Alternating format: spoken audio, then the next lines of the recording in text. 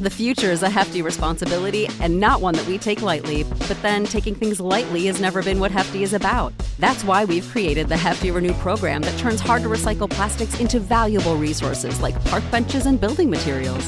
To participate, simply fill up an orange Hefty Renew bag with accepted items, tie it up, and drop it in with your regular recycling. That's it. It's that easy. It's time to rethink recycling with Renew. Particular valued resources may vary by geography. More info available at heftyrenew.com. You know how to book flights and hotels. All you're missing is a tool to plan the travel experiences you'll have once you arrive. That's why you need Viator. Book guided tours, excursions, and more in one place. There are over 300,000 travel experiences to choose from, so you can find something for everyone. And Viator offers free cancellation and 24/7 customer support for worry-free travel. Download the Viator app now and use code Viator10 for 10% off your first booking in the app. Find travel experiences for you. Do more with Viator. And we are live for another Wednesday Night Wrestling Inc. podcast. It is the last of 2020 as we get rid of this year. It is December 30th, and all the feels were felt tonight. That I can promise you. If not, then I would check your pulse. I'm Justin LeBar, being joined as always by Mr. Matt Morgan and Alfred Kunawa. Gentlemen, Matt, how you doing? Good. How are you guys? Alfred? Doing great, man. As good as I could be, but given the circumstances, but doing fine. Yeah, an emotional night as it's been on Wrestling Inc. And I'm sure it has been talked about by everybody since last weekend's shocking news. Brody Lee, AEW star, formerly Luke Harper in WWE, sudden passing at age 41. Just a sad story all around.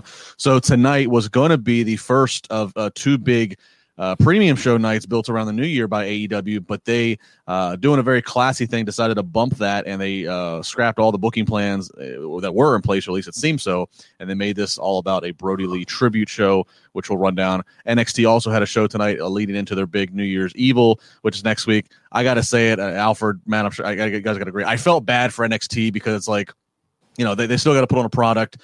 Obviously, there's just so much attention on AEW, and from a personal standpoint, I'm sure many of the NXT locker room would have liked to maybe watch this program and reflect on their colleague, Brody, but of course they still got to do their job. So a really weird situation tonight. You hit it on the head. Yeah, absolutely. It was just so hard to concentrate because, I cover NXT, then you do AEW for these shows, and I, did obviously watch it, but it was just so hard to concentrate on NXT and just have that on my mind, knowing what was on the other show and just knowing what was in the air and all that stuff. So very rough night for NXT to be on television, really.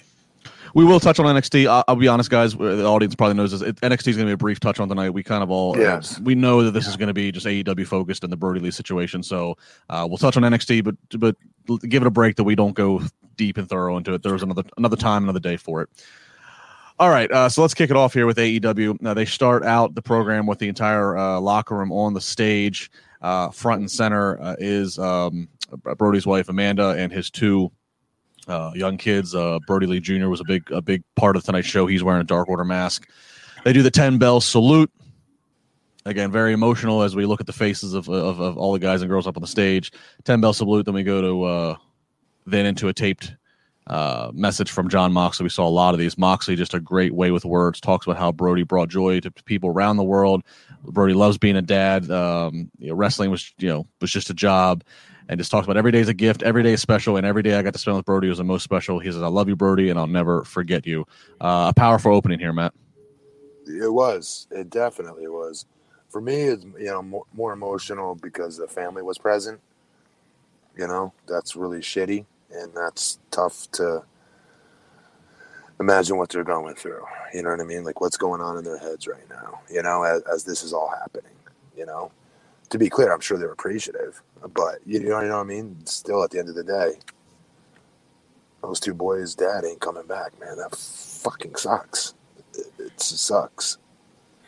Yeah, and I mean, it was really Jon Moxley was so perfect in this role, and he does have a way with words, and just after hearing all the things you've heard about Brody and just all the beautiful stories really the past few days you've heard about Brody, he did reference the fact that there's really nothing else to be said, or at least he said that, but then there was. I mean, things I heard tonight from other people, from what I heard from Jon Moxley, I thought was just a brilliant tribute to Brody Lee. So this really, I thought, set a very good tone for what was a somber show, but a tribute show, and Moxley did that perfectly.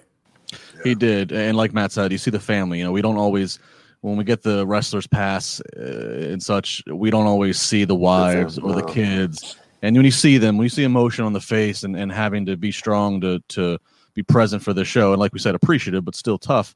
Right. It adds. We talk about this wrestler's gone. We talk about the wrestler, but then when you see the family, this was a very emotional start. I haven't seen him in years, but I talked about this earlier. Don't want to hash into it. The first biggest match I ever got to do working in pro wrestling was with Brody Lee. And he is, I did not know him nearly as well as any of these people. He was such a great person. So just to hear the depth of how he touched these people, as we'll continue to hear from other testimonials, was just very, very, again, hard hitting stuff. Some super chats we always appreciate. Bigfoot Sneakerhead $4.99, emotional AEW, great show. Thank you, Brody Lee, RIP. Appreciate it there. Disgruntled New York Jets fan Justin Lopez, $1.99. Wrestling isn't a sport; it's a community. Love that. Yes. $5 from JJ Smith. Brody Lee's tribute shirt is the new all-time best-selling shirt of all time on PWTs. They tweeted out all proceeds go to the family. That's great news, and I'm not surprised because somewhere in the first hour of AEW Dynamite, I looked on social media and somebody had screen grabbed the fact that the link to that tribute shirt, that the link had crashed, the server had crashed because of the overload traffic. So that is great news there. That is. All right, so moving on here, again, everything tonight themed. All the matches, multi-man matches, all the matches involving somebody from the Dark Order, who are the baby faces tonight. No which way around this. And the first start off with Colt Cabana teaming with the Young Bucks up against Matt Hardy and Private Party.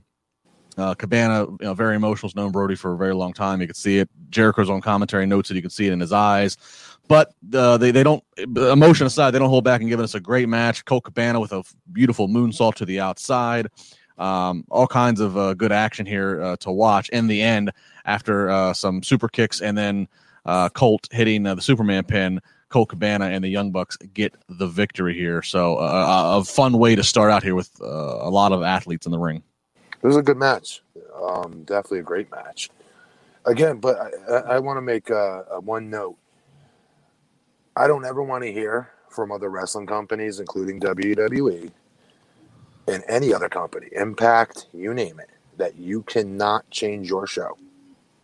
I don't want to hear it. Because what they did tonight was a very big move. There was lost revenue in this. Let me be very clear about that. Of what they had set up going into New Year's and going into their special and said, fuck it, this is a million times more important. We're going to do this instead. And they did it. Like, if there was ever a company that's starting off with the right foundation, it is AEW, guys. And I don't want to hear bullshit. Oh, man, you always put them over and praise them, blah, blah, blah. Okay, fine.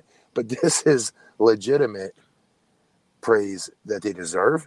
Because, again, they're a brand new company. That's all we hear, right? Others made mistakes they make all the time. They're rookies. They're greener than goose shit at producing. And these guys being VPs, they don't know what they're doing. They're so new, blah, blah, blah, blah.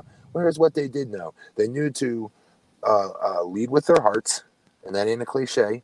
It's fact.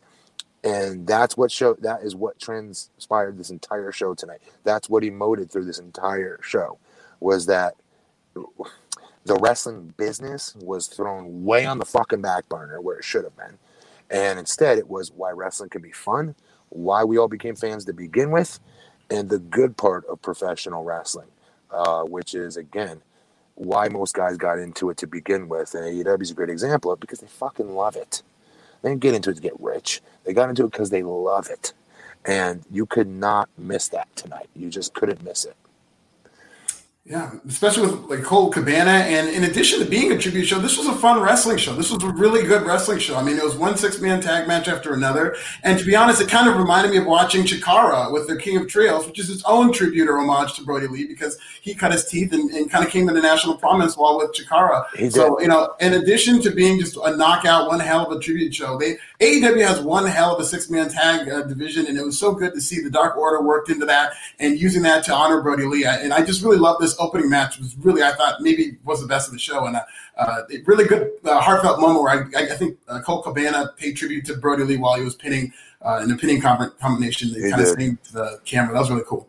Again, really quick, Justin, before I go to you, I was just wanting to underline, circle it, boldface this fact again. Okay, this sentence that again, professional wrestling shows can be done, can be completely rewritten with something completely different than what was originally intended, and they can do it. I don't want to hear that they don't have the means to do it, they don't have the intelligence to do it, they don't have the discipline to do it.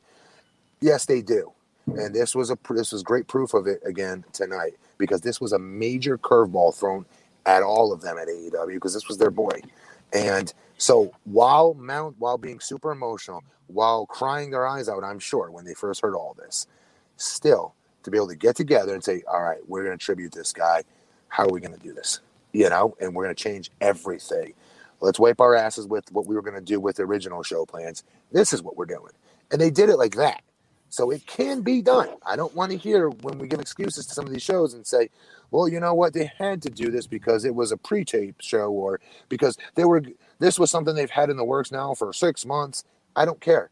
It just goes to show you, in the future, if something is not working, they can change the show on a dime if they really, truly wanted to. When I say they, I'm really pointing more toward WWE, by the way. Yeah, and Matt, to continue what you're saying, people have to keep in mind this is a company in AEW that's the television product's just over a year old. Yes. The actual formality of the company is about 2 years old. They don't have the 30, 40, 50 years equity that WWE has in. So so each show, and as Matt talked about, revenue it is a little bit more crucial. And to give everybody an example, again, they're shifting their 2 week New Year's special. They're shifting it back by a week, and they did run through later in the night what we're going to see on those 2 nights. And one of the big things that they didn't mention, and I imagine that they might have lost it for the time being because of scheduling, is whatever they're building to with Shaq and Brandy and Jade Harbor. And so again, as Matt's talking about revenue, they ended up tossing aside again a major cross promotional angle, or so it seems, because they didn't mention it all the night in the promotion. So it seems, because they knew, okay, this is the more important thing. We need to do this right. We need to, to honor this guy's legacy, a guy who is universally liked by everybody. So you know what that does for that whole roster, by the way? Yeah. That whole roster is going, God dang, we work in the best company in the world right now. You guys get this, right? I guarantee you they're all saying that to each other back there. Some of the veterans, like the coding company, I guarantee you are telling the young guys that. I agree. A couple super chats here. Terrence Whitted, $5. Bittersweet how the Dark Order capped off both years. Wow. AEW. Yeah, it's funny. I was trying to find the appropriate way to say this. I didn't want to get too into the weeds of booking of like, okay, is the Dark Order now going to forever be baby faces or what have you? But no. I did think that the last Dynamite of 2019, you remember the headline about them was, we were watching one of them throwing punches, extras that were throwing punches that weren't even touching the guy. And Brody hadn't joined the Dark Order. There's still a lot of unknown, like, okay, what's this Dark Order really going to be? Now, even prior to Brody's passing, they had really started clicking. Guys, let's be honest. It was garbage. Dark Order was the Dork Order, and they were god awful. Everyone was making fun of them. They were some of the biggest jokes in pro wrestling. I ate crow on that when they started to improve and get better. They're one of my favorite acts. All right. I called John Silver out first. I'll put that against anybody's podcast of calling John Silver a star waiting to happen. But anyways, the moral of the story is this, that they were garbage a year ago when they were capped out with terrible punches to Dustin Rhodes, and to where they've gotten to in 1 year. And a big part of that is absolutely Brody Lee. And it's also some of them in that group, the John Silvers and company, that have stepped up, have improved, that have gotten better. Dude, that's an epic storyline arc of where they started, and where they are at now in 1 year. Yeah, and we'll see. Kudos to all of them in that group. Absolutely. You mentioned John Silver. We'll get to him here in a little bit. He certainly shined. Jody Shauna Jenkins, Canadian $10. Matt, so much discussion about Brody and his love of his family. I'm curious, do you think that there will be a shift with other workers and how they view family moving forward? I think it's generational in a weird way. The guys that came in wrestling before me, right? It was, I hate to even say it, it was almost like a badge of honor for them to be like, I wish I could be with my family, but I can't. I need to be out on the road. I got to go chase that money. If I don't wrestle, I don't get paid. Well, I walked away from my biggest contract offer in in my 13-year career when my son was born. So I would say my generation of wrestlers, I'm not the only one who would do that. Many guys, I think, I'm 44, so I'd say my generation guys, and younger, most certainly would put their families first in a heartbeat. Unless if they're like 20, I could see them trying to do both. I could see them trying to be, it's hard to be an amazing parent while you're away from your family. It just is. You're not present. You have to be, part of the deal is you got to be present. Well, Matt, they're on the road making a lot of money for their family. They're the big earner. This is true. And that is another form of taking care of your family. To each their own. I don't think like this is all of a sudden going to spur how wrestlers think about being a family man. I think it will for the younger ones. I do. I think some of the young ones in the Dark Order, for example, that got close to Brody, that saw what was important to him, will rub off. I know it's done, and I'm not saying it's put myself over, but I know for a fact I've done this myself. When I retired early, countless younger wrestlers have reached out and come up with ideas on. I'm not over yet. I'm not at a situation like I'm an RVD or Chris Jericho where I can have my family tour with me, Matt. What do you suggest I do? Because I do not want to leave. I don't want to be away from my newborn, and things like that. So they are already thinking of it. And I would argue most of them are doing it. Guys, the Young Bucks, they're fucking amazing dads. Right. Amazing dads. So, I think there's a lot of them out there, and I think it's generational in a way. And it also highlights the appeal of if you can be lucky enough to work for AEW, where you only have TV once a week, and you're not on the road doing live events and doing. That's why I love TNA, and it took me so long to finally go away from them, and I was going back to WWE because that was a hard thing to pass up, to drive 20 minutes to Universal Studios. Shit. It's also a wake-up call. I mean, some people who just adore Brody to just be hit hard with such bad news, and part of Brody's legacy was how much he loved his family. You heard it talked about throughout the show. So maybe just in honor of Brody and because of how much they love them, they're going to rethink how they treat their family and be more of a dad first. There were so many great quotes about being a wrestler dad. I don't think that it comes to light how many great wrestler dads there are out there, but that should be kind of a subcontext to pro wrestling. Who are the great wrestler dads out there? So hopefully that becomes a cool thing to do, and hopefully more people are able to cherish their families like that. You touched on something. I still think we will get a union one of these days, guys. I know you think I'm nuts. I do think we'll get it. You touched on it. You just put this thought in my head, actually, Alfred, is that who's to say the AEWs of the world, the newer forward-thinking, owners and wrestling companies and wrestlers themselves, don't set it up where that is something that they take into account. Dixie Carter did that. Dixie Carter flew me and my wife to freaking Nashville, Tennessee, like 3 times to go see a specific doctor because we were having trouble having children. We're told we couldn't have kids.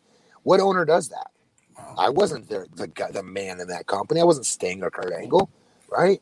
So, she did that for me. She'd do that for anybody. So I think AEW would be kind of like that, and I think they're going to be the type of company that's going to think about that when they're selling themselves to former WWE superstars or guys that are on the rise and about to go to WWE and say, before you do that, you might want to think about this. We noticed that you're a dad. We noticed you have 2 to 3 children. We're going to pay you bank, but guess what? You're going to have the family freedom. I just made that up.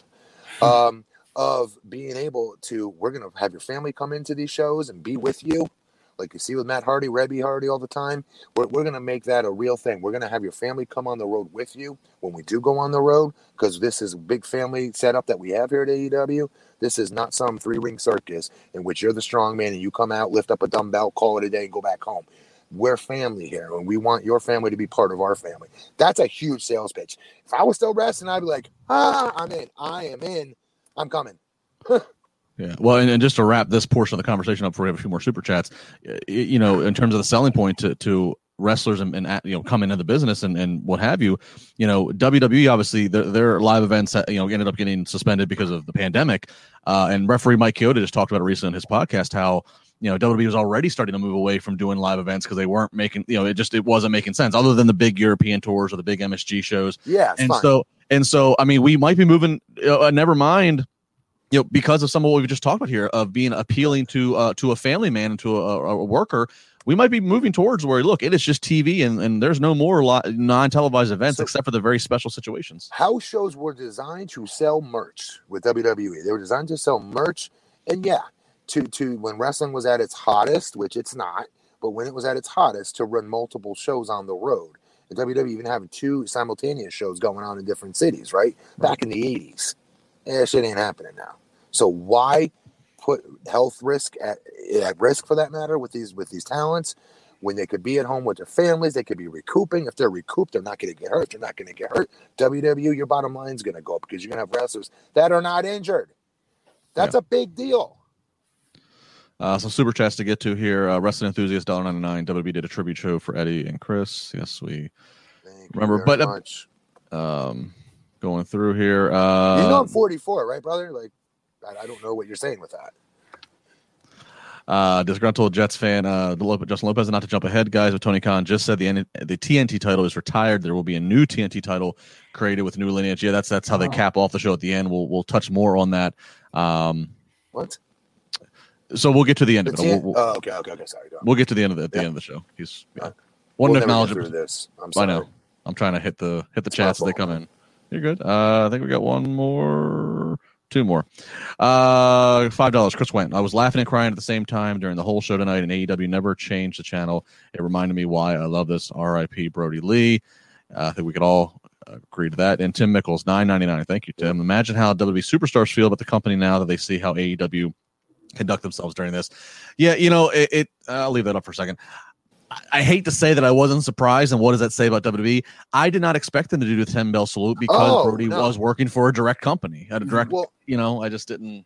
Okay, so regardless of which, those talents will go back and watch it in the DVR or whenever they watch AEW, right? The NXT talents.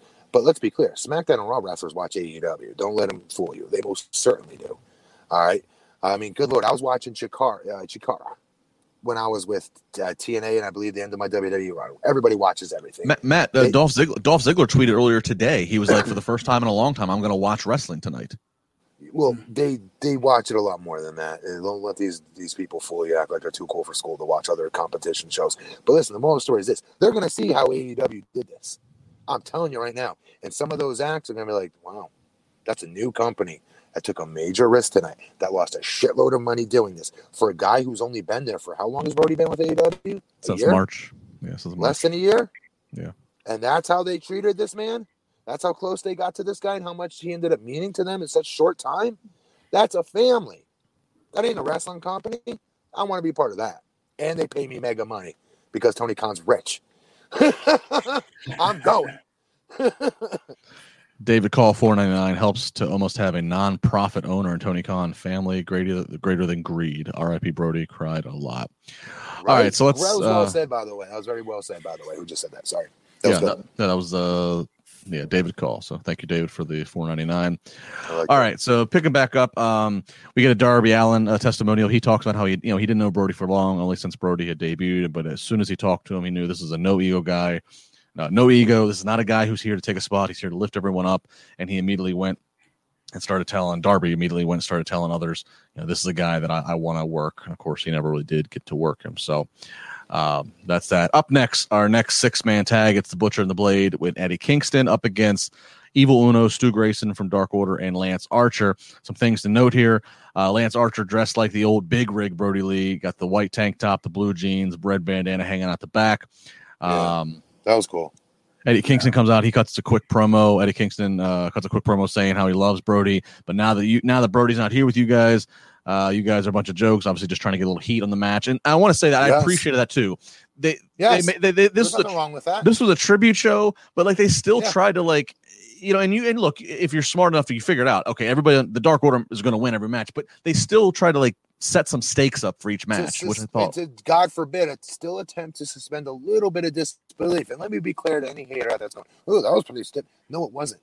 I will promise you, because I know the guy, Brody Lee would have loved that. Yeah.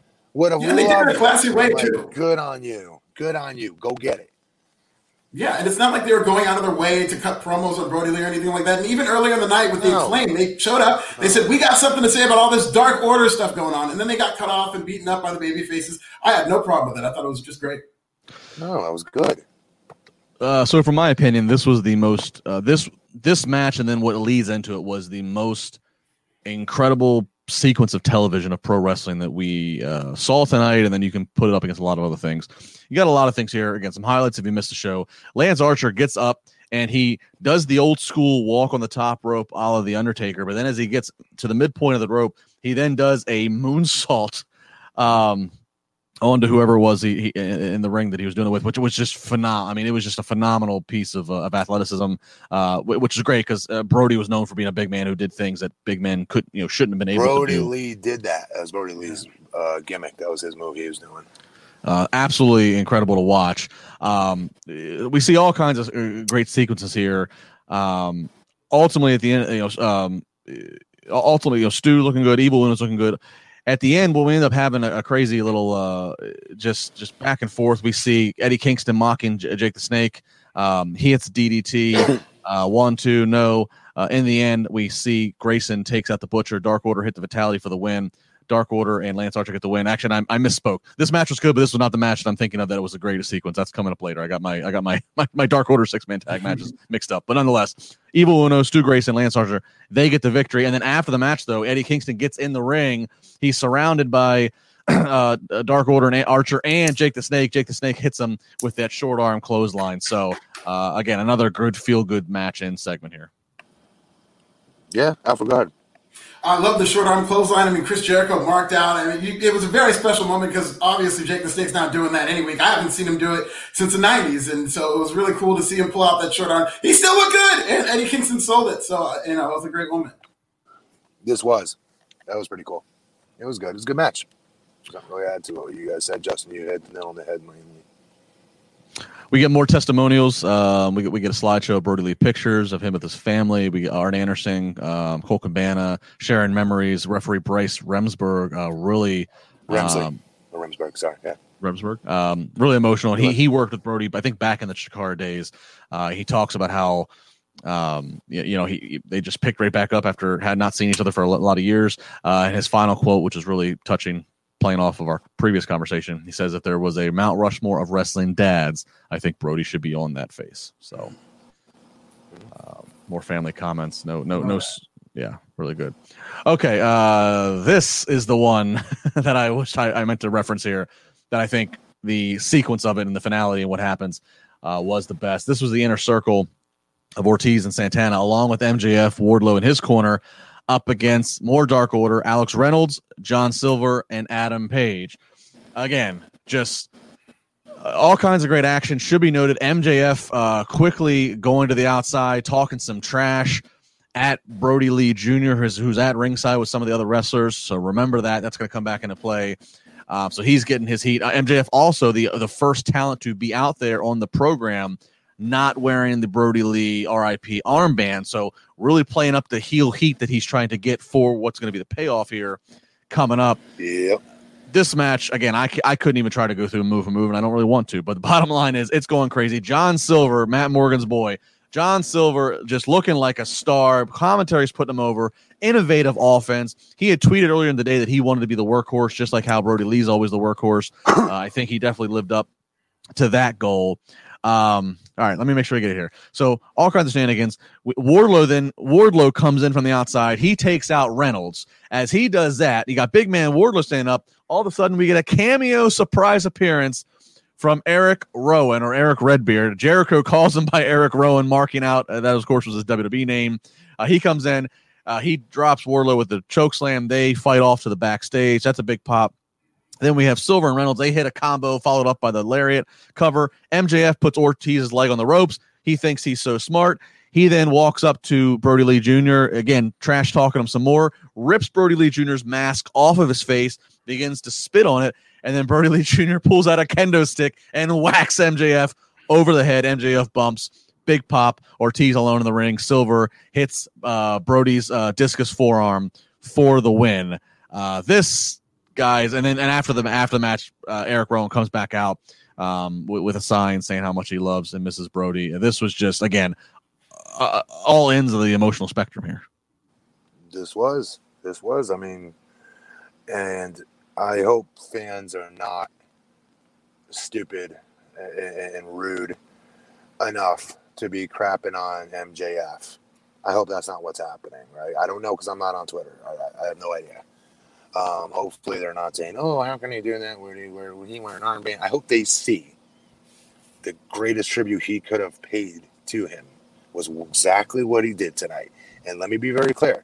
As a father of a little boy that does watch pro wrestling, shit, that little boy for that one moment in time, fuck, dude. Oh, that's just Jesus Christ. Yeah, I mean, MJF was being the biggest dick heel he could, so the little boy could get the biggest pop. I mean, and when Brody Lee Jr. hit the kendo stick on him, I mean, he was all smiles. He's sticking the tongue out. I mean, he was in it. This kid felt like he was Superman. This kid who's just lost his dad. But in the moment, it was Justin. Give others the chance to talk about it. You didn't shut up for the first 15 minutes. Give us an opportunity, for the love of God. I'm charged up to get our emotions out. All right. No offense. You're not a wrestler with a kid. I am. And I'm trying to explain that to these fans of how important that was for that little boy, and how that for that little boy who just lost his friggin' father to have that opportunity just for that 5 seconds. I promise you that little boy will never forget that. And that will make this, if there is a way, which there isn't, to make any of what's happened to him just a half of a centimeter, somewhat smidgen better. That was it. And I say kudos to MJF for doing it, because let me be clear, there's going to be assholes out there that are saying, "Oh, you let a kid come out," but whoever says that, I am going to verbally gut them. If somebody says something stupid like that, "Oh, you give away the business to," I dare somebody to say that under these circumstances. Yeah, and you did touch on it. One of the most beautiful parts about all of this is just how much they have rallied around Brody Lee Jr., because you just got to wonder how difficult it's got to be for him to lose your father at such a young age. And dating back to things we didn't even see on camera, for where they had that thing with Kenny Omega where he pinned him, and they've just been doing all this great stuff for Brody Lee's family, and they're grieving, it's very sad and depressing for them. But there were points of the show where it was encouraging to see that the kid looked like he was having a good time. They just wanted him to get his mind off of that for a couple of hours, and that was working. Even though he had the mask on, like you were saying, he had his tongue sticking out, and he was really enjoying himself. So that was really sweet to say, because one thing that I was thinking the whole time is, man, his kids just got to be so tough on his kids. But you got to see at least Brody Lee Jr. having a good time out there. Yes, sir. Going to some super chats here. One thing I did miss in that match: Silver Reynolds throwing the papers, a la being the Elite. It's a little homage there to that. Yeah, before the match. If you hadn't watched that ever on Being the Elite, you're probably very confused of why the papers are such a little weapon. So funny. It really is, I promise. So there's that one. What else do we got here? We got more super chats real quick. Jackson Callens, $4.99. Love you guys. Always got my support. All I can say, tough and emotional as a father. That was hard for me. May he breathe easy now. Very good words, Jackson. And one more here. Sorry. They're coming in. We appreciate all of them coming in here. Super chats galore. $9.99 from Jamie K. This was a beautiful 2 hours. Seeing the tears in the eyes of Brody Jr. through his mask absolutely crushed me, but seeing the joy in his face after hitting MJF gave me hope. God bless his family. So like Matt was talking about. And finally, FH €5. Tonight made me proud to be a wrestling fan, and like Justin said, the tag ending was something special. Goosebumps. Rest in power, Brody. So lots of everybody can relate. Can relate to the emotions that were going on there. So a huge way to end hour number one. All right. After that, we go to an Eddie Kingston testimonial, and he talked about Brody and Brody being a father and his kids. And the big quote that he left and ended with is, "If you to his kids," which is, he's not gone. If you remember his teachings, he's never gone. So powerful words there from Eddie Kingston, who had feuded with Brody many years earlier in his career. Yeah. All right, up next we have some women's action. Dr. Britt Baker with Penelope Ford up against Anna Jay from the Dark Order and Ty Conti. This is a multi-woman's match. At one point, though, Anna Jay and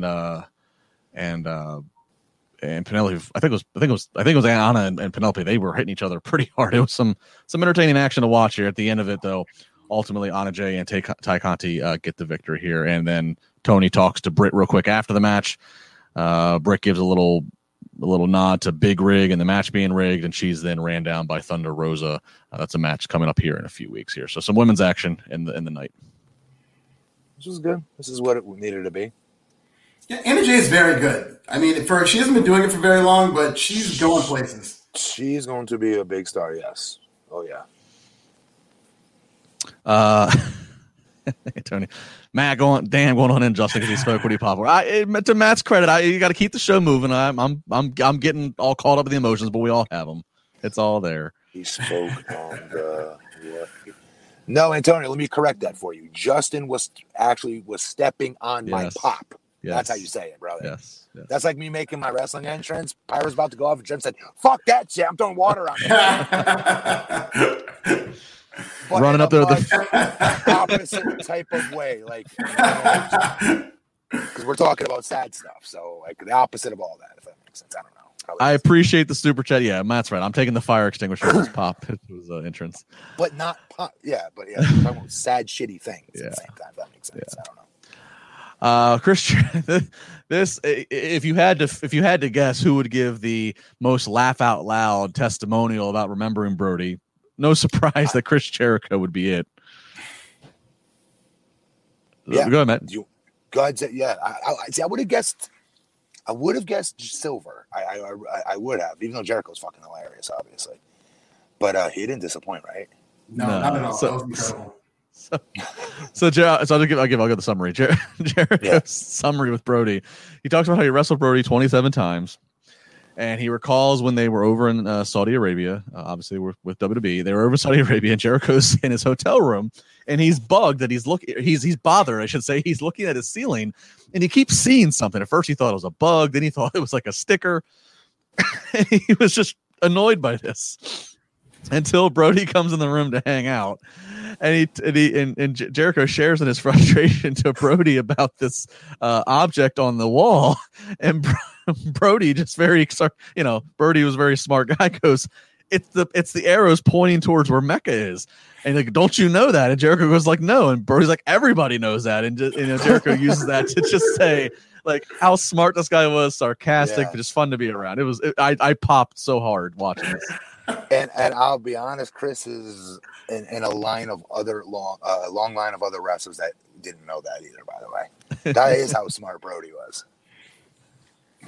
Brody used to work at a library. He's a well-read, smart guy. Yeah, very, yes. Alfred, did you know that the arrows were pointing towards Mecca? I can't say that I did, but we learn something new every day. I would have been in that line. yeah, I learned something from that Jericho promo, so good on him and good on Brody Lee. Yeah. All right, so if you go to Jeddah, Saudi Arabia, don't mess with what's on the ceiling. It's there for religious reasons. All right, some super chats here. Banny Jacobs, $5. Having never met Bruce Mitchell or read any of his work, was he being stupid, dense, or attention-seeking with his article? R.I.P. Brody Lee. Yeah, Bandy, I don't really want to go down this, but I didn't like it. Yeah, it that way. I didn't like it that way. Nobody should be telling any family how they should be remembering their loved one. Fuck you. Yeah, I saw Bruce Mitchell deactivated his Twitter. I saw that he was let go from the PW Torch after 30 years of work. Oh, he was let go? He was let go after 30 plus years. And this is the weird, disgusting hill you decide to die on, is to push him. Did he write something more than that I'm missing? Because I got to be honest, I could only get through part of it. And it was the part about, like, what his Brody's family, like, he thought should be, trying to, like, use his memory for something like that. That really rubbed me the wrong way. And I had to stop because my blood pressure shot up. What I believe it was, in chat room, you can correct me. What I believe and actually Brody's wife ended up, God, I can't believe he made her do this. Basically, she ended up having to even basically respond to this on Instagram. Bruce's piece basically was trying to suggest that AEW and Brody's family were covering something up, and that maybe this was COVID related, or there has to be more to this. Right. How could it was just such an insane. Like, you're not a doctor, and Jericho even tweeted at Bruce and said, "Look, you're not a doctor. The best doctors don't even have all the answers. Just shut up. You're causing more pain."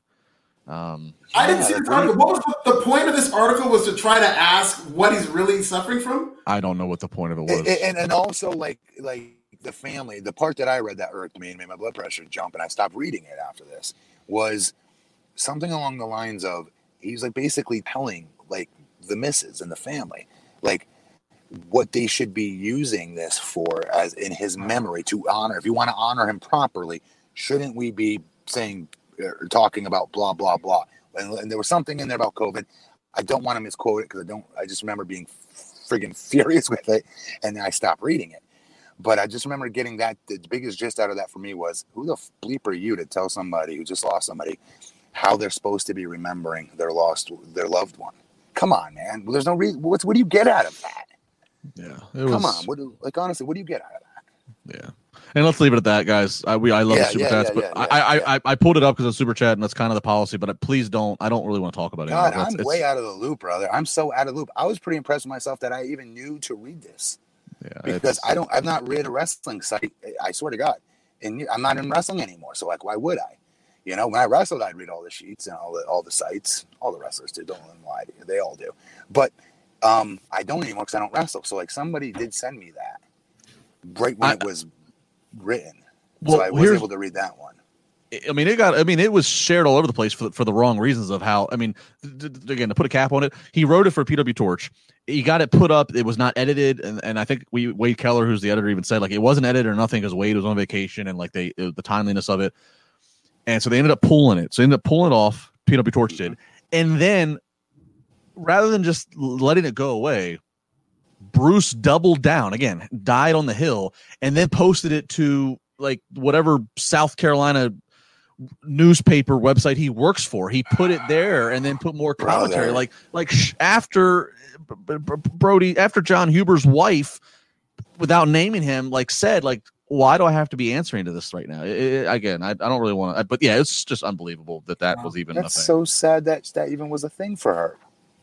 Yeah. Like, seriously, that's sad. That's even a thing. God dang, like that's the last thing she should be having to sweat or worry about. Yeah. Oh my God. So moving on. More super chats. Antonio Norman, $5. Pop together. That's what wrestling is all about. Love y'all. Yeah, absolutely. Everybody getting some joy together. $9.99 from Mike McKillop. Cry the entire show. Watch with my autistic son who wants to be a wrestler. As a dad, I will do whatever it takes for him to achieve his dream. That's a great message there. Good on you, Mike. David Call again. $9. The Barbarians catching heat. We're all friends here, guys. Stop instigating. All you super chat instigators. Yeah. Dude, Justin's one of my best friends, you guys. So trust me. Usually how we talking off the show. Don't pull the curtain away from them, down from them. Yes. Nightmare Knee, $5. This show was hard to get through, but easy to watch. If that makes sense. That actually does make a lot of sense. That's a great way to put it. Actually, it is. That's a really good way to put it. Actually, that's perfect. Yeah, it's the summary of this. It's an oxymoronic statement, but yet, it's true. It is. All right, we're coming down the stretch here, so we will finish it off here. So we go into, this is the main event match. Excuse me, main event match. This match, Team Taz, the heels in this, and the opposite side participants, they kept selling it. Were picked by Brody Lee Jr. -1, as they've dubbed him as his name in the Dark Order. He's Brody's oldest, and this is Brody Lee Jr.'s 3 favorite AEW talents, and that's Cody Rhodes, Orange Cassidy, and 10 from the Dark Order. So Tony Khan and the company, they put these 3 together to go up against Cage, Hobbs, and Starks from Team Taz. And again, this was what it should be. Orange Cassidy gave a nice little Orange Cassidy fist bump to Brody Lee Jr. in the entrance, and all kinds of feel good stuff. Good match, good back and forth. Well, let's just get to the money part of this here. Cody hits the Crossroads, launches Starks to 10. 10 hits the Spinebuster. 10 gets the pin, which I think is worth noting. So they celebrate. But then after that, guys, we end up getting Team Taz trying to surround them, trying to outnumber them. Of course, Hook and Taz are out there. Lights go out. Here comes Darby. Darby's in the crowd. Lights go out again. Here's the Snow. Here's Sting. Sting and Darby, they hit the ring. So now they hit the ring and are standing tall with Orange Cassidy, Cody, and 10, and Team Taz backs off. We'll stop here with that. What do you guys think of that segment and tying in some current AEW storylines? Yeah, I was just going to say that, actually, Justin, that was great. That was a great way to cap off the show, end the show. Freaking Sting appeared on it, like on a tribute, on a tribute show to like, bro, dude, I'm telling you, Brody's going bonkers inside in heaven watching this, going bonkers, because he was a massive wrestling fan. Being in the locker room with Sting, you guys, never gets old. Ever. I don't care if you were in the same locker room with him for 10 years straight. It never gets old. So that's awesome. I think that's awesome that they were able to parlay that into a storyline to get that another step further between Sting and Darby Allin. That's cool. I thought that was cool. And again, they did it all within this context of having this be an entire tribute show. And a lesson to all these wrestling companies, I'll say it again, you can write a show on the fly. Just about, because they threw this together very quickly. And it was an amazing show. This was a good show. Yeah, and this is also a good night to be Preston Vance. At 10, I thought he showed well. I think he has got a good look. And he was in this match for such a great reason, because a child was asked who are your favorite wrestlers. And, you know, Cody and Orange Cassidy, you figure. Preston Vance, with all due respect to him, I think he's going to do great things in this business. He's one of the names that you wouldn't figure would be in that role, but he was. Right. That's not lost on AEW officials, that a young child says that Preston Vance is one of his favorite wrestlers. They're going to look into that and see, hey, maybe we can build a young viewership with this guy. Maybe there's something about the guy in the mask with all the muscles that the kids like. And there is. It's not a coincidence. And so I really liked this match. I thought it was really good. I liked that Preston Vance. They're really putting him over. They really kind of did screw with Darby because, I mean, week after week, you get some of the biggest pops. But when they turned the lights off, you're thinking it's Sting, and then it was Darby's music, so it seemed kind of like a disappointment. And then Sting came out. I thought that was kind of awkward how they did that, but everything about that was great. So real quick, dude, 10. If you remember when he first came in, he physically, he's always been very impressive looking physically. Yeah, he's he's jacked. He's strong. His moves are impactful. His big man moveset is good. His spine buster tonight was nasty. He's good. So hopefully this is something that, you know, comes of it. You know, that's a good point what you just made on the younger demographic. You know, maybe he's not by himself. I do know, you know, they said Brody Lee took him under his wing, you know, especially maybe more than some of the others of the Dark Order, because he's a big man. Big men always do that with other big men when they're not insecure. WWE, when I was there, guys, it wasn't so much the same thing. But real big men that are not insecure, when they see another big guy on the roster, you want to help him. That's what you're supposed to be doing, because you want to build that big guy up to one day go draw money with. And from what it sounds like, Brody was already doing that with 10 and trying to groom him and get him better and get him ready, because he does have potential, you guys. I mean, let's see what he looks like. Do we know what he looks like without a hood or no? There are pictures if you Google Preston Vance. Is he a good looking dude or? Yeah, I mean, he you can pass him off as the high school quarterback. That's, you know, good looking without wearing him. Okay. So the mask might be what got him over with Brody Lee's son. Yeah, he looks like a superhero. He looks like a cartoon comic book character. But one of the Joker henchmen, though. Jacked up henchmen from the comic books. Yeah. Exactly. That's perfect. Right. A henchman who has doesn't even have a name. He's just not a number, but yet gets over. I wanted to share this real quick because I thought this was fun, because, again, people talking about, you know, the connections to Brody Lee and to the show. So a guy who I know who's now a retired pro wrestler, he's actually a mutual friend. He's one of the ones who introduced me to Brody years ago. His name is Bobby Shields. You can follow him on Twitter at @RealBobShields. He had a fun tweet that I never knew this. He goes, so there's actually a connection to Sting and to Brody. He goes, Brody once prank called Sting and left him a voicemail. It was maybe around the time when TNA maybe had their first on-the-road pay-per-view, which I think was in Detroit. We were watching the pay-per-view, and he decided to call him. So I just laughed at that because I was trying to imagine in my mind Brody Lee prank calling, leaving a voicemail to Sting, as Bobby Shields tells that story there. So we see the babyfaces standing up. They go to break. We come back. Cody Rhodes then fighting off tears. You could tell emotional. They play a tribute video. Or excuse me, actually before the tribute video, Cody Rhodes introduces Brody's family. Out comes his wife and their oldest son, Brody Lee Jr., along with Tony Khan and 10. And Tony Khan makes the announcement that's, you know, no offense, Cody, but Brody Lee was the greatest TNT champion we've had, and gives that TNT title to Brody Lee Jr. Of course, Brody Lee Jr. also put his father's boots at the center of the ring. Very symbolic, obviously, of hanging the boots up. Yeah, that killed me.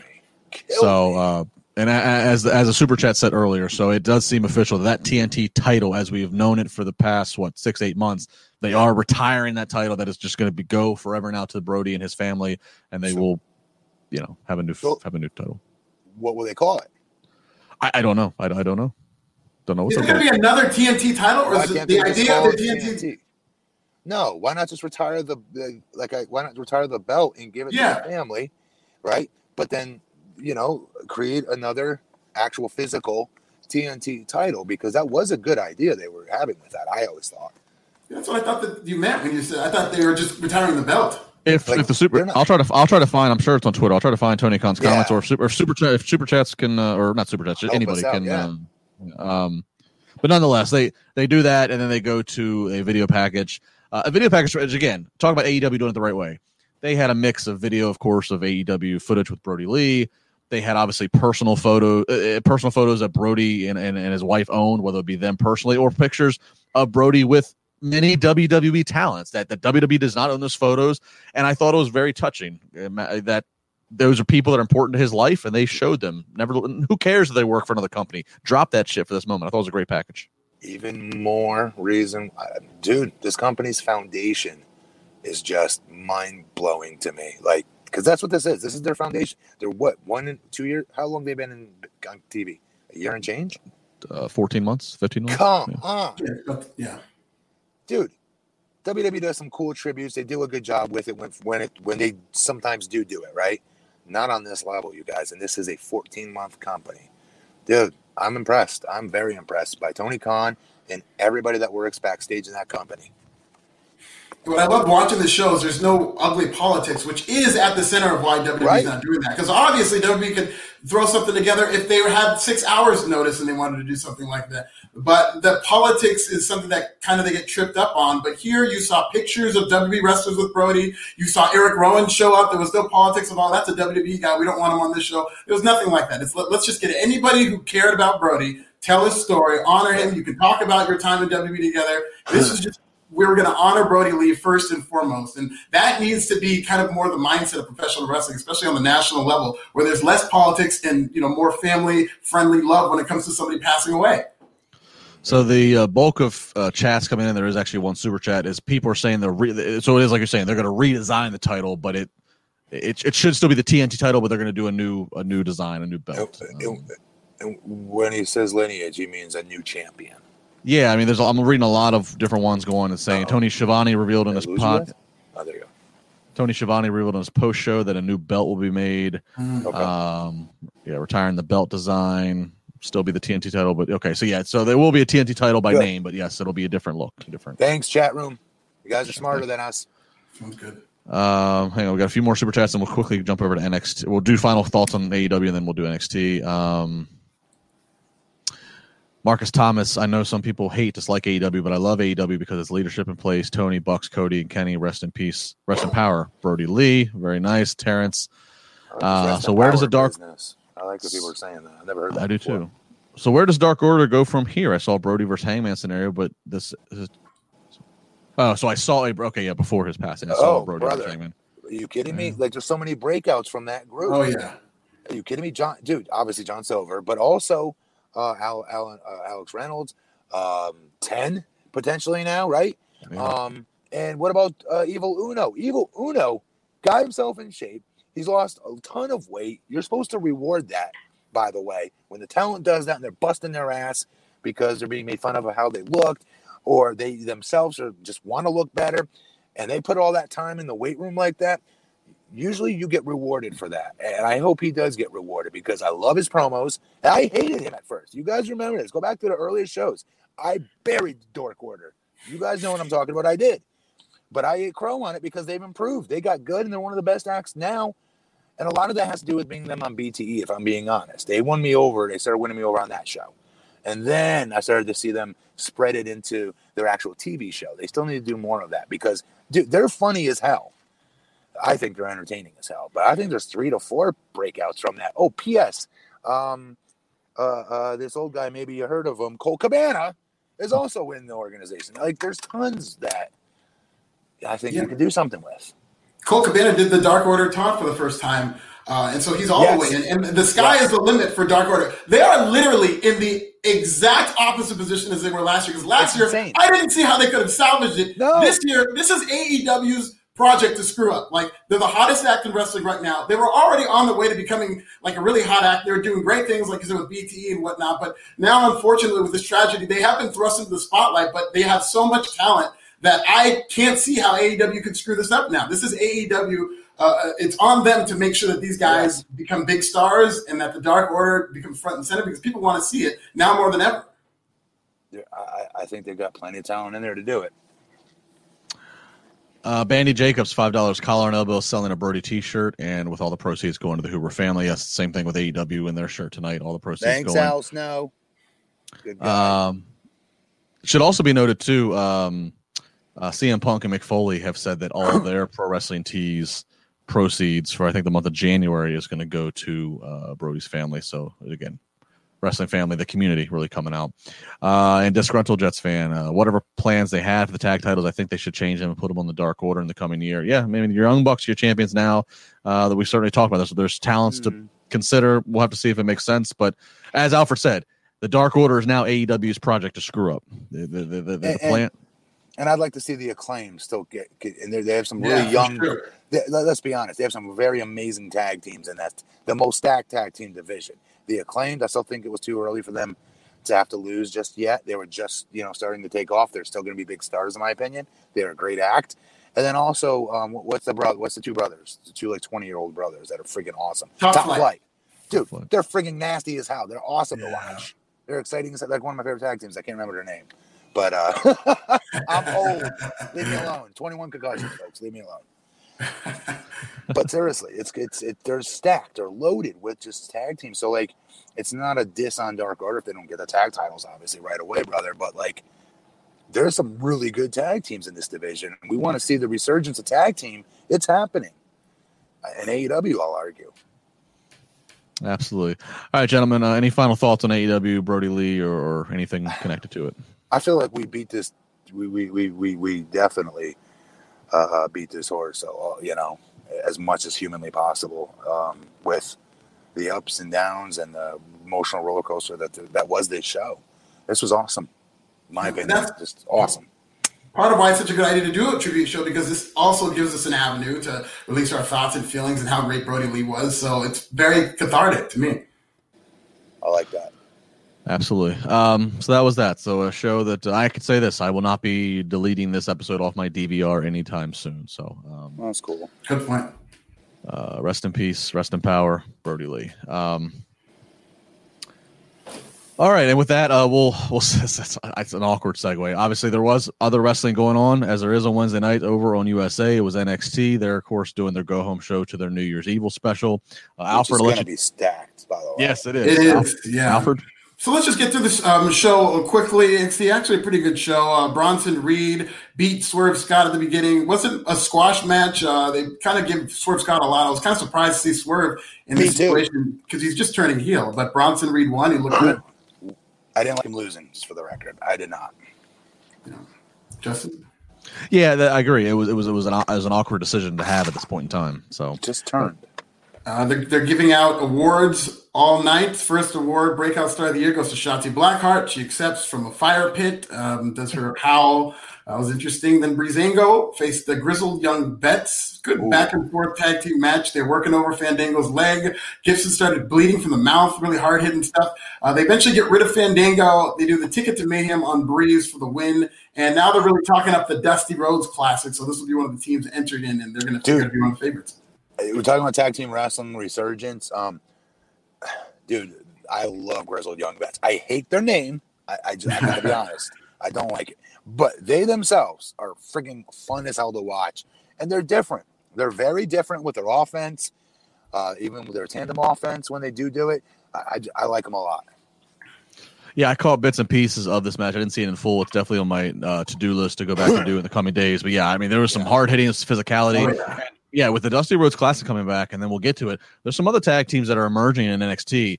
This might be one of the more intriguing Dusty Rhodes Classic tournament brackets they've ever had. I wrote those exact words in my notes, Justin. Better than last year's. Last year, remember what they were doing? Chatroom got mad at me because they were trying to jam two singles acts and a tag team down our throat, and I called it out, and Chatroom was mad at me for it. So then to Justin's point, we go to the Tag Team of the Year, the Undisputed Era. They accept the awards backstage, but they're standing there's Bobby Fish and Kyle O'Reilly have one award. Adam Cole and Roderick Strong are on the other side. And so they're kind of teasing that Adam Cole and Roderick Strong are going to enter the Dusty Rhodes Classic. And it's kind of a friendly game of one-upsmanship. They're still together, but there's a little bit I don't know if it's dissension, but it's competitive friendliness, I guess you can call it. I missed this. Who technically was the Tag Team of the Year? Well, they said Undisputed Era, and they both had the belts. They didn't split it between any two people. I think it was technically Fish and O'Reilly.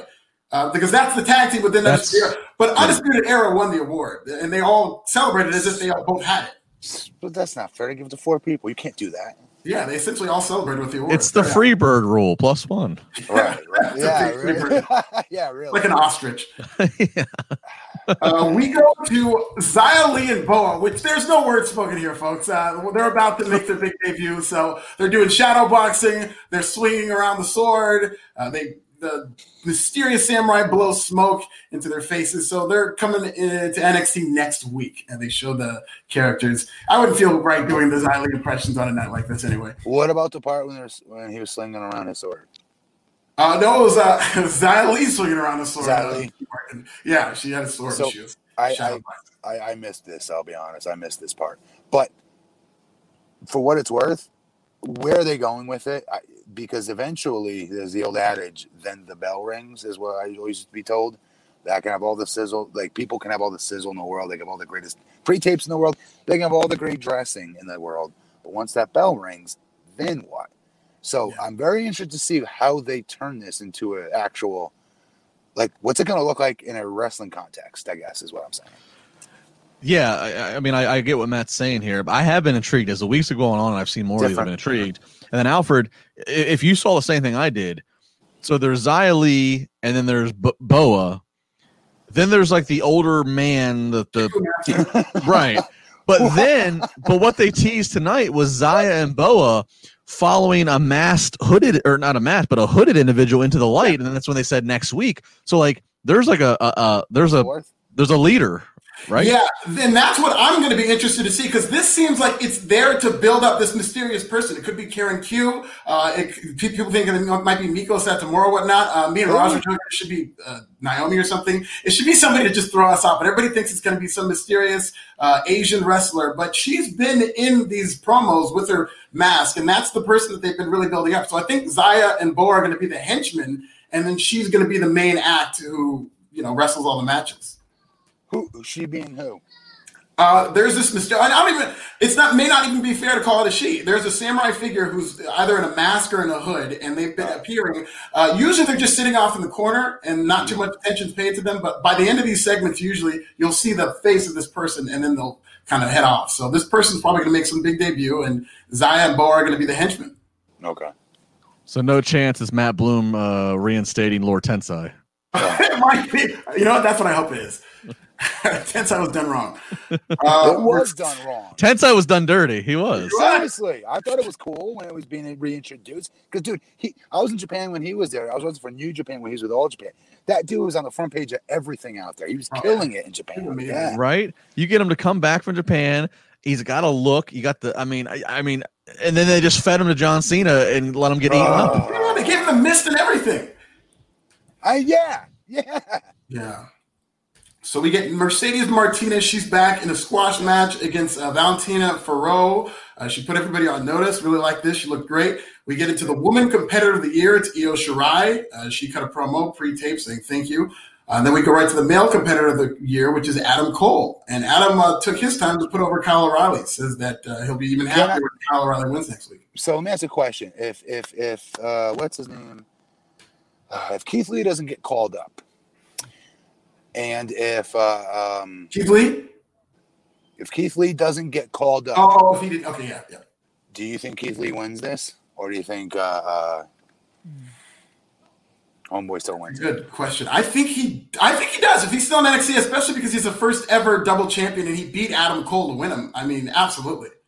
And also, why did they call it female? Did they call it Male Competitor of the Year too, or did they say they male did? wrestler? We'll get into that because they have a female competitor of the year, they have a male competitor of the year, then they have an overall. So then that's the best person between the two of them.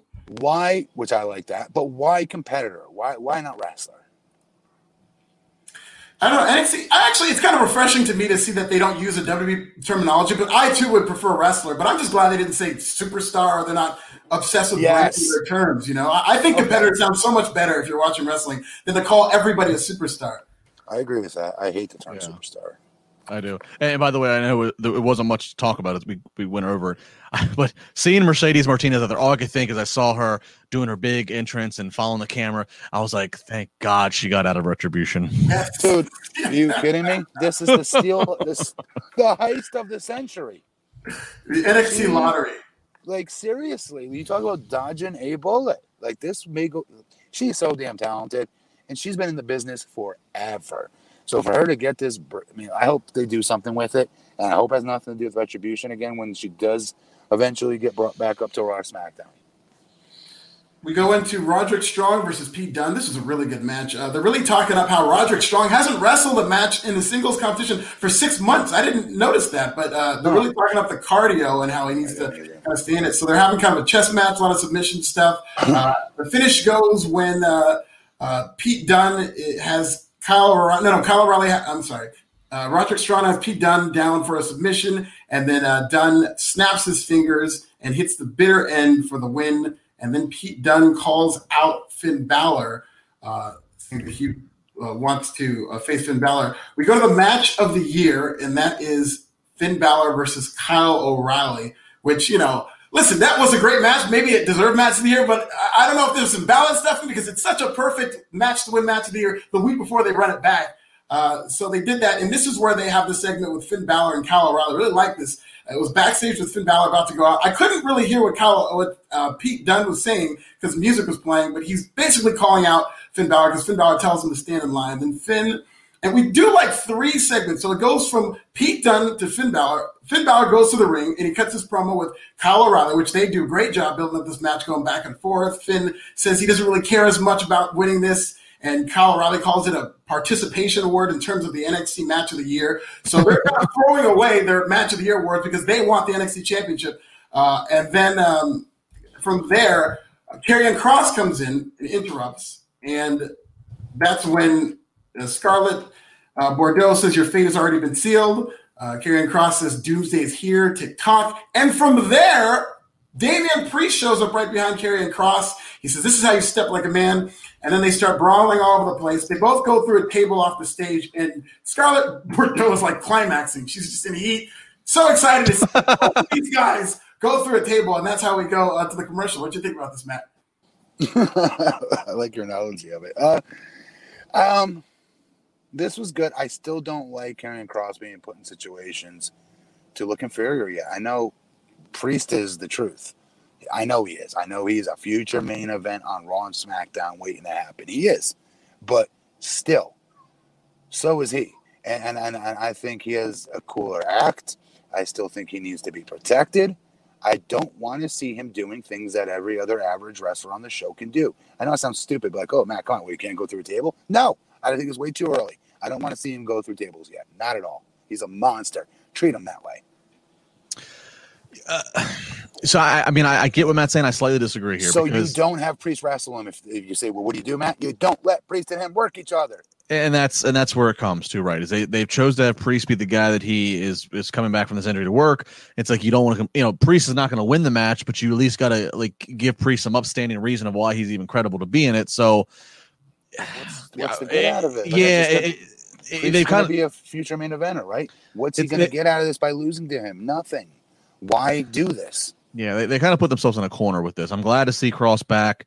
Alfred, I loved your analogy because I thought similar things too when they went to the table, and then Scarlett is just there. I mean, look, and you just can't help but thinking. I mean, she just has this orgasmic look on her face, and you're just like, what is happening here? A lot of business being sold for what the upcoming event they have. But to Matt's point, it's why did you choose Priest to be the person? Again, I don't see Priest winning, so I'm very interested to see how they choose to have Priest lose when that happens. Yeah, very interesting choice. But, you could look at a segment like that and think it's Crash TV, but I really did like how they intertwine all 3 of these angles to make, A, it look like that a lot of people want the NXT Championship, and B, kind of sell 2 big-time matches in the same segment. I thought that was really cool how they did that. We get a Rhea Ripley promo, which this is, to me, was the best thing on the show. This one promo made me want to watch this match. I had no idea that Rhea Ripley and Raquel Gonzalez are like friends in real life. They're best friends. We see pictures of them together. We see videos of them together. They have a matching tattoo on their pinkies that say R and R. That's how close they are. This is a legit best friendship. Rhea Ripley is saying how when she came here, she had nobody. So Raquel's always been like the sisters that she never had. They're trying to make Raquel look kind of sinister because they're showing these pictures of them, but they'll take a picture of Raquel behind Rhea in a tour bus and they'll zoom in on Raquel, make her look like she's plotting something. And then at the end, they showed R&R, Rhea and Raquel. And then they changed the N to look like a V, so it's RVR. And then I put in my notes in all cap, let's effing go. Because now I can't wait for this match. It sucks what they did with Rhea Ripley. That's the only downside is that she's lost so much that it's kind of ruining the storytelling. And they never, ever mentioned the fact that they were real friends in real life, I don't think, on TV. But this angle I thought this was a really good way to just kind of go home with this matchup. It was. I don't disagree with that. Yeah, I mean, a great usage, as you said, Alfred, of all the real footage they have as the people behind the characters. And I always think, and I've said in different phrases, when you can pull from any kind of real life stuff, if you have actual real life video and pictures, or if the internet knows there's real life connection, the people just connect with that because we all have so much access to information that connects. And that even goes back to pre-heavy internet. That goes back to Sean and Brett worked great because it eventually just seeped out that there was real animosity there.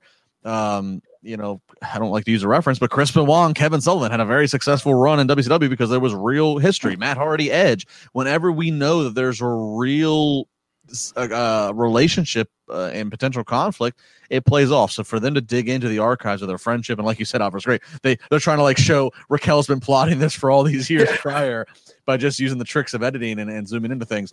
You're right. This is up there for some of the best piece of television NXT produced tonight.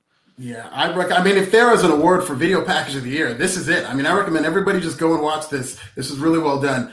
Then we go into another interesting segment. Santos Escobar is in the ring, and he's being a heel. He's saying, I'm not here to be popular. I'm here to dominate.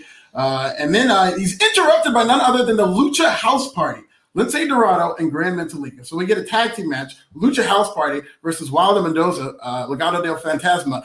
And, I mean, Lucha House Party looked incredible. This is essentially a squash match. Gran Metalik hit a running Hurricane Rod on the outside. They won their match. And so next week at New Year's Evil, we're going to get Gran Metalik versus Santos Escobar, what I think is going to be an incredible match. Well, rooted to Gran Metalik was on NXT. Chat room, you can already predict what my opinion of this is. Just go back to last week's, what was it, SmackDown or Raw? I couldn't even tell you what show he's on because I don't want to watch him when he's on. What? And it's the same. Wow. Dude, I'm sorry. You cannot expect me to start taking them seriously when they got introduced to me for a year straight as nothing but jobbers. I'm sorry. That's fair. That's absolutely fair. And this might be too little too late. But yeah, that's absolutely fair. Can I counter my own argument really quick? Well, Matt, you said the same thing about Dark Order. Why do you like them now? Because they've given me something. What has Gran Metalik done in promos or character development to win me over and say, well, I'm an idiot. I should be loving this guy because he's got cool moves in the ring. Get in line. His character's done nothing new. Zero. Dark Order, where do you want me to start on their character development? They're frigging a 6 onion ring, whatever the hell you want to, 6 onion layers of onions. All of them have character development, even down to freaking 10 now. Like, it's insane of how well they've done that. So I know everyone else likes Gran Metalik. Trust me, you two are not alone. Glenn loves them. Raj is kind of like in between, but I'm not a fan. That's all. So sorry. I can't fast forward. I can't argue with there's not been like a ton of character progression other than they gave a quick little promo backstage to Gran and Lince Dorado this past Monday before Gran Metalik beat The Miz. Yeah. I get that. It's good, cool moves. You're right. Tell me what am I missing though? What is it that I'm missing? Here's you guys aren't alone. Most fans. Here's what I like. Here's what I like about them. What I like, and I've liked about them when they were on SmackDown, Raw, is I like the fact that there's this influx on the roster of all these cruiserweights to 205 Live. Most of them go to 205 Live. I do feel like Gran Metalik and Lince Dorado, because they are one of very few masked wrestlers that they put on Raw or SmackDown, they do stand out. I do think they have some of the best in-ring stuff, so they stand out to me in that regard. I like the fact that Gran Metalik got a win. They were coming out wearing sombreros, having piñatas. True. And you know what? But you know what? Maybe them moving to NXT is a great thing for them. And as I said earlier, I teased this comment. The Dusty Rhodes Classic coming up. I'm all in if Gran Metalik and Lince Dorado want to be part of the Dusty Rhodes Classic. I think it's that much more depth to this tournament. Oh, that would add depth. There's no question. They better not win it, though. Yeah, and it's not that I'm a fan necessarily maybe of Grand Metalik because, again, they did not train our brains to rally around a guy like this, but I do know that he's a talented wrestler. I just want to see this guy wrestle, and that's exactly what they did. They didn't shoot some goofy angle. They just had them go out there and wrestle, and I thought it was incredible how they looked. But, if they don't have a character behind them, they don't give you a reason to care, it's definitely understandable why you wouldn't be a fan, but just as a wrestler, he's good. I'm going to tell everybody the truth in here, and you guys probably got to tell when it's time for me to cover anything with Grand Metalik or Lucha House Party in it. I generally don't watch it. Not because I'm going on strike or anything, but I'm bored by it.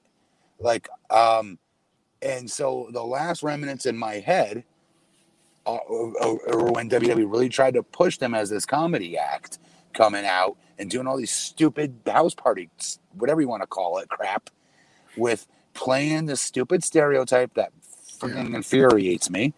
And it's lazy booking.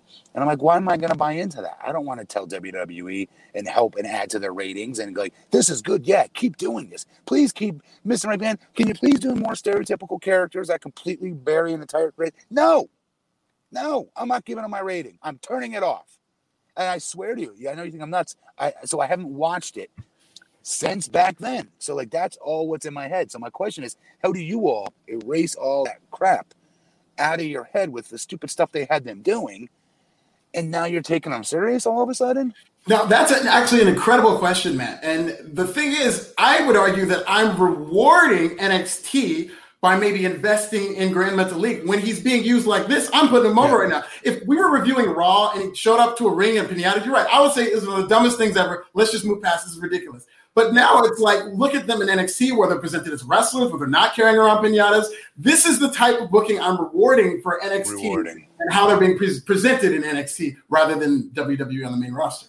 It's a fair point. That's well said. Okay. Yeah, Vince McMahon has them on Raw or SmackDown, and they're the Mexicools. Triple H has them on NXT. Yes.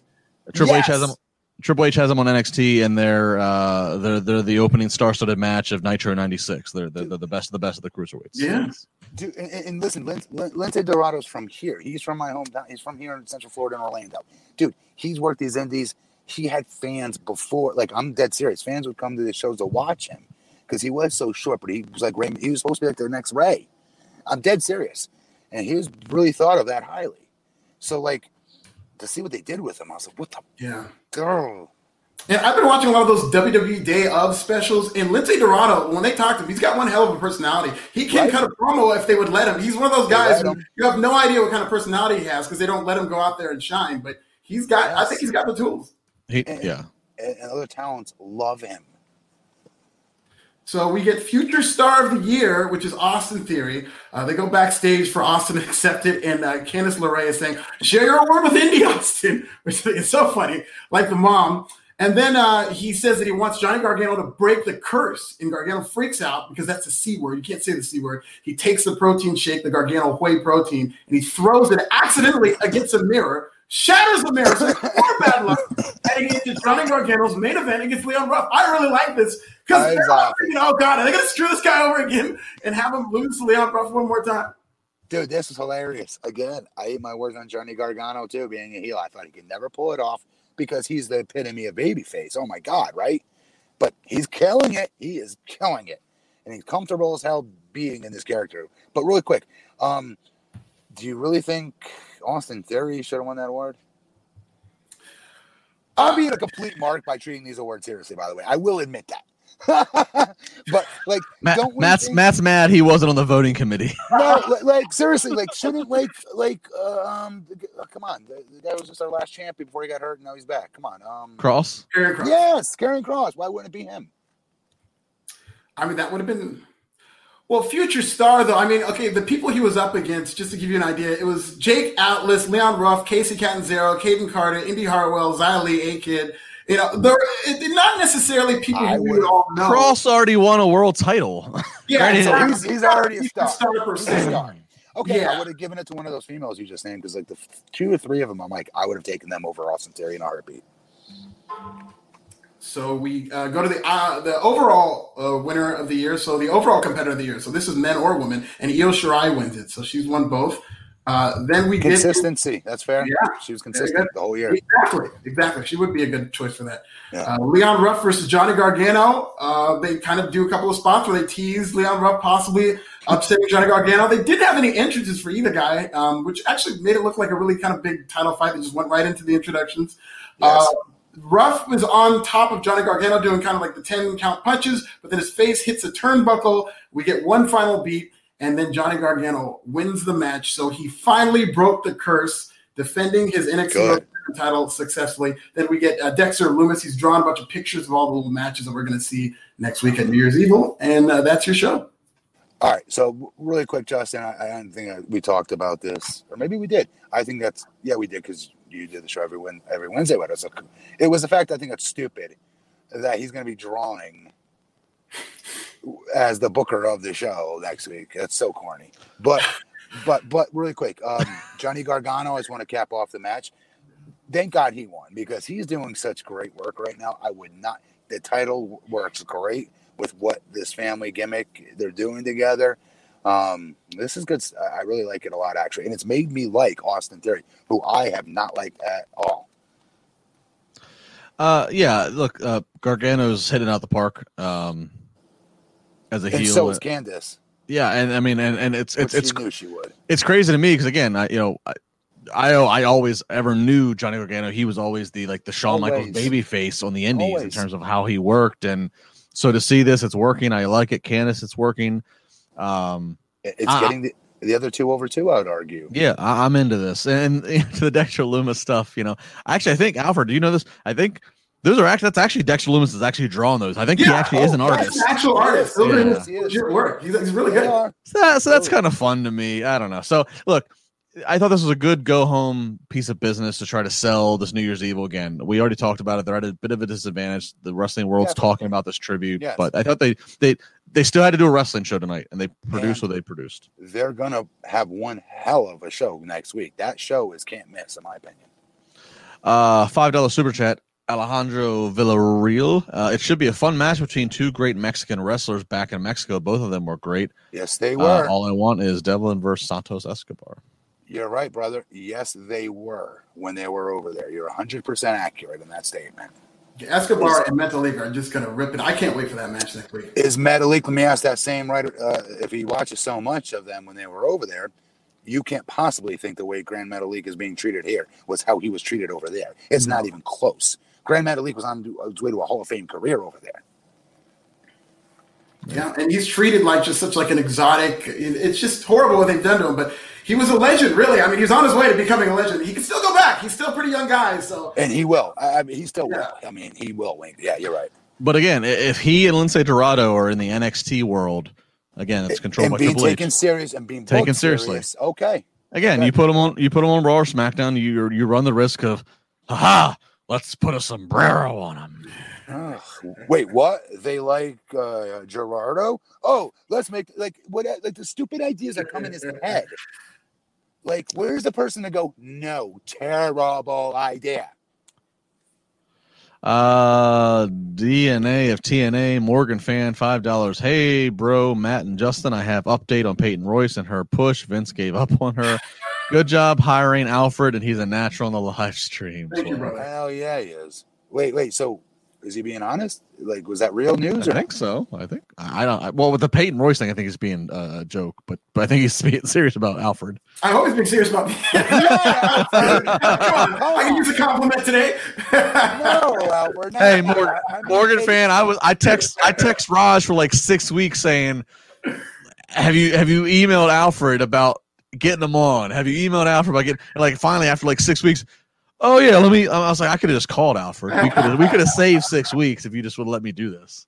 This has been a lot of fun for you guys, though. It's great. I spent Christmas Eve with you guys, and good to be here on the last show of the year with you guys. It's been great, and the fans are great here. So thanks for all the kind words, everybody.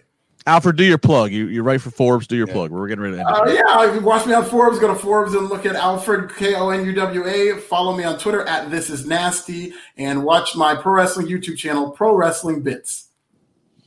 Matt, plug something. I dare you. I'm not plugging nothing. I have nothing to plug. Last show of the year, Matt. Plug something. I am not in the wrestling world anymore. What do you want me to plug? I'm doing a signing out to VFW Hall What do you want me to say? No, I'm not. No, I'm changing. A few weeks ago, you plugged. Something. Yes, you're correct. Thrive. Yes, you are correct. Yeah. But I've got to slow down so I can catch up to everybody that's now messaged me for it. I got to catch up. Good Lord. If you've messaged me, I will get back to you, by the way. Do not lose hope, folks. I did not expect so many of you that watched the show to actually really message me all at the same time. So I've got to get back on that with everybody that has messaged me. So if you have messaged me, I apologize. I will get to you. I promise. Yeah, I mean, I know tonight's show, the peak of so many people watch this show. Well, tonight's audience, from what I can see on the live metrics, we had a huge audience at the peak of the show tonight. So, dude, and they're down for trying new things. A lot of them are trying to get in shape now. Like we got really cool fans. We do. Absolutely, friends. You're not fans, friends.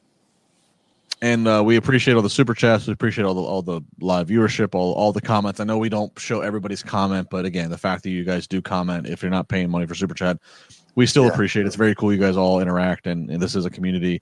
This week, more than ever, the loss of a Brodie Lee, the ending of a shit year, a community is a very important word to have. So we'll leave it there. I don't really have much more to say. Again, at Justin LaBar. After all the major shows, after Wednesday, after Friday, after Monday, after pay-per-views, right here on the Wrestling Inc. YouTube channel and all the other social media channels we have, you can watch Check out live. The new Twitch on Wrestling Inc. too. Twitch, yeah, we're all over the place. So I'm actually, it's Facebook, YouTube, Twitch, Periscope. It's great. Friday night, we're back after SmackDown. Probably I think we're going on Friday. I'll be back. Yes, definitely Matt. Man of podcasting. Definitely Matt. Definitely Matt. Who else is with him? It'll be a lottery draw. Glenn. Probably Glenn. All right, guys. Again, thank you very much. Be nice to one another. Celebrate the New Year's safely, happily. Let's get into 2021. Happy New Year's. It's been a tough 2020, but we've had a great time at least doing this kind of stuff, and we will continue on. So thank you very much. And this is going to do it. We'll be back next Wednesday.